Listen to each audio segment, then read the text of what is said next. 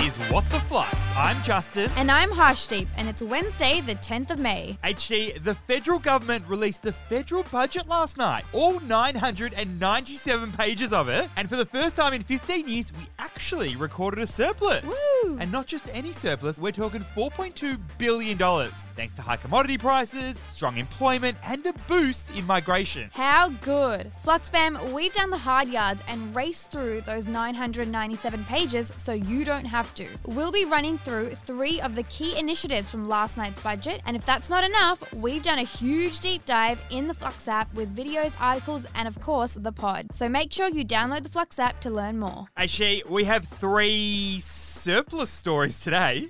Let's get into it. For our first, the federal government has announced this year's federal budget, and the high cost of living was the centerpiece, the piece de resistance. The word cost of living has been dropped more times this year than pandemic in 2021. Tell me more. That's very true. I'm going to say it one more time, HG, because as we know this year, cost of living has hit the highest rates of the past 30 years. We're talking higher petrol, higher grocery costs, not to mention a whopping jump in interest rates. So, as part of this budget, the Treasurer has announced a $14.6 billion package to address cost of living. That includes one-off payments for 5 million Aussies who will be entitled to up to $500 in power relief. On top of that, job seeker payments jump by $40 a fortnight for all Australians and even more for those over 55 years old. And while this is good news for the most vulnerable in our community, there are questions on what it might do to inflation. So what is the key learning here? At its most simple level, inflation is caused by too much money chasing too few goods. We know that inflation has finally started to slow down. It dropped from 7.8% in the year to December,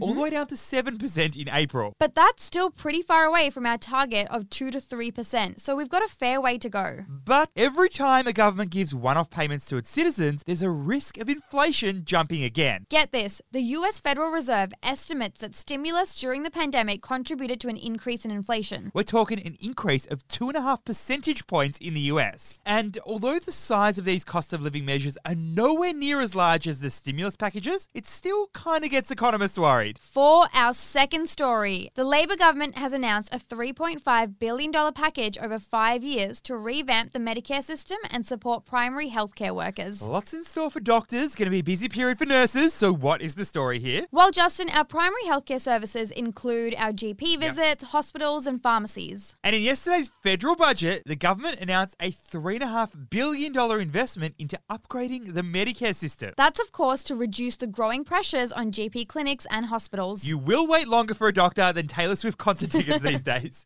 The funding will go towards tripling the incentives for children, pensioners, and other concession holders. That's 11.6 million Australians, if I'm not mistaken. And not only that, but the funding will boost payments to GP clinics to encourage them to stay open longer. It'll expand nursing staff. And expand the role of pharmacists and paramedics to take the load off GPs. But HG, what's actually causing all this pressure on GP clinics and hospitals? Well, there are a bunch of reasons that have been pointed out, but the biggest contributor is the frozen Medicare rebate. So what is the key learning here? The Medicare rebate is a term used for what the government pays to GPs and medical practitioners for looking after us. But here's a dilemma. Despite sky-high inflation, the Medicare rebate hasn't really changed much. Get this. Last year, the Medicare rebate went up by 1.6% to doctors, but inflation, as we know, was up 7.8%. And GP clinics are struggling to keep up with their costs under the current Medicare rebate. So HG, you might have noticed your local doctors no longer offering bulk billing because it's no longer commercially viable. And there are 2 major problems with this. Talk me through it. 1, people are delaying or avoiding going to the GP to avoid costs. And number 2, Hospital emergency rooms are being crowded for minor injuries. and this puts pressure on the overall health system. For our third and final story, the Treasurer has announced plans to modernise the economy with a focus on renewable energy and a big $2 billion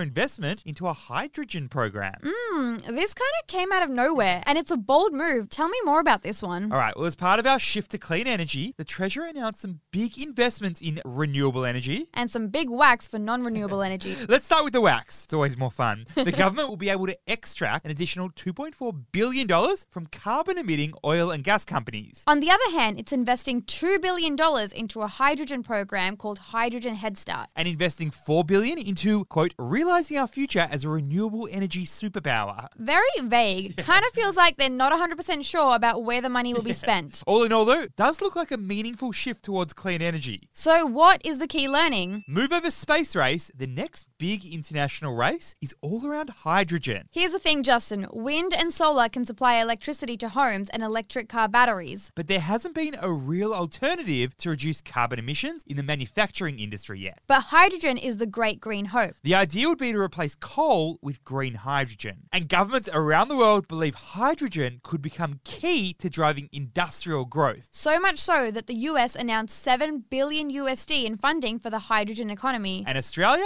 is now playing a bit of catch-up. Flux fam, we have done the hard yards. We've done a huge deep dive in the Flux app. We're talking videos, articles, and of course, the pod as well. So make sure you download the Flux app to learn more. Thanks for listening, and we'll see you tomorrow.